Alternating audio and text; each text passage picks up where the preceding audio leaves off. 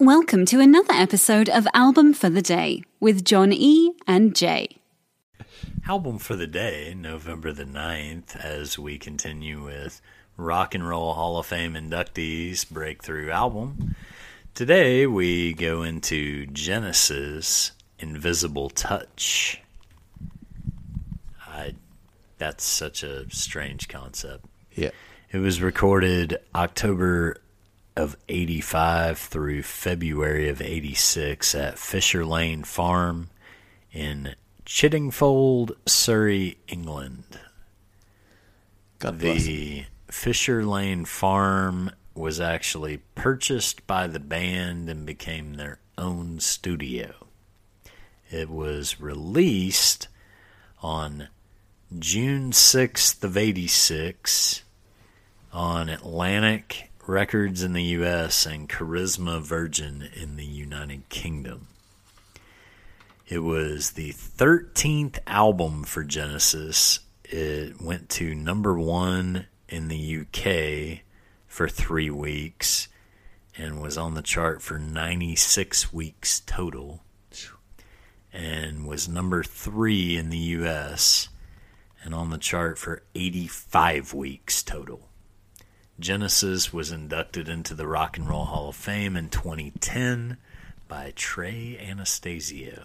And if you have not seen the clip of Trey introducing them, it's one of the greatest things I've ever seen. It's worth a watch because my expectations were low. Oh, he's so mesmerized by people who do weird stuff because he is one of the most weird musicians of all time.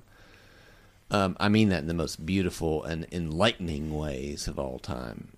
But yeah, Trey. Yes, Genesis has very weird timing signatures and whatever. Like Phil Collins, he's a drummer. So what he brings to the band is, yeah, I can play any signature that you want. I'm a drummer. That's what I do. I'm a professional. And he is one of the greatest of all time if you're getting to the nitty-gritty of it. Well, I'm going to get into the nitty-gritty with you as a musician. So anybody that plays the bass and sings or plays the drums and sings, dude, you're like your floor is a 7. Yeah. If you suck, you're a 7. Yeah. But people that do either one of those and sing, they don't suck. Yeah. Like they do it because they're good at all of it. Yeah. And he could pick up a guitar and have no problem doing it. No, he can do it. Yeah, you can hear Phil Collins. He's a musician. So Genesis is the first band / foreign act to have 5 top 5 singles from one album on the Billboard Hot 100.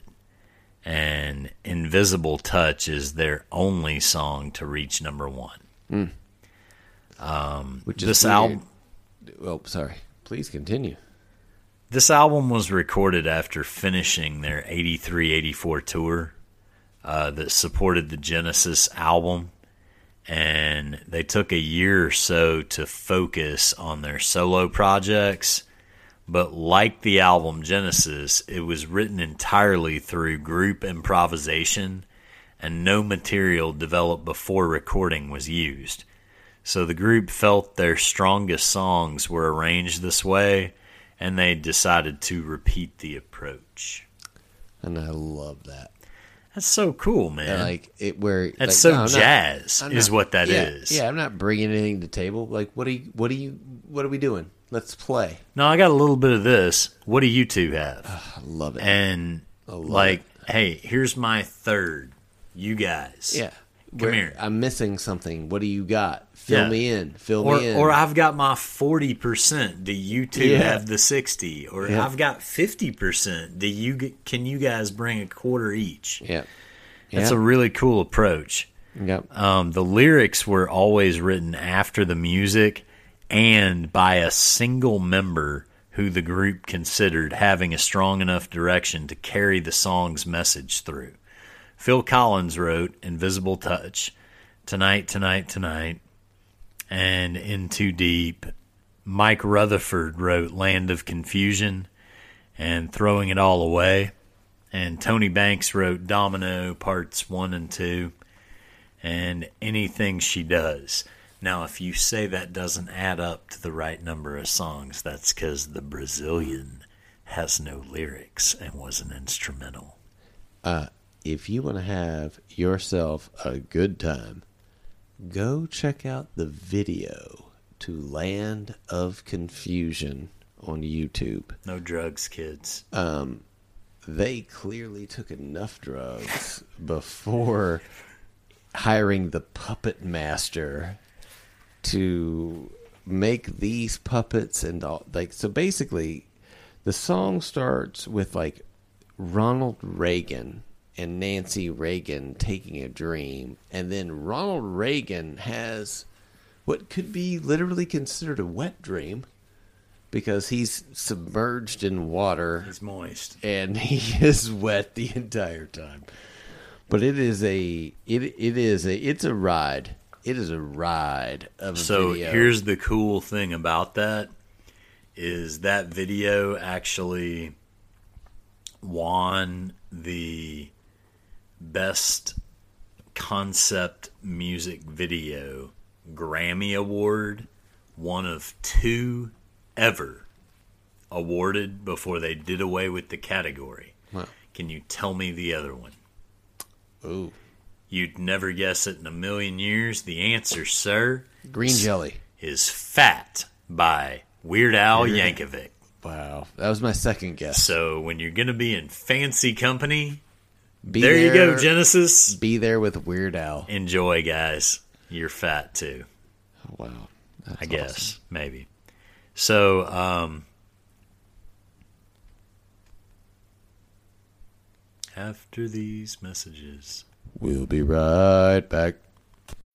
When you need mealtime inspiration, it's worth shopping Kroger, where you'll find over 30,000 mouth-watering choices that excite your inner foodie. And no matter what tasty choice you make, you'll enjoy our everyday low prices, plus extra ways to save, like digital coupons worth over $600 each week. You can also save up to $1 off per gallon at the pump with fuel points. More savings and more inspiring flavors make shopping Kroger worth it every time. Kroger, fresh for everyone. Fuel restrictions apply.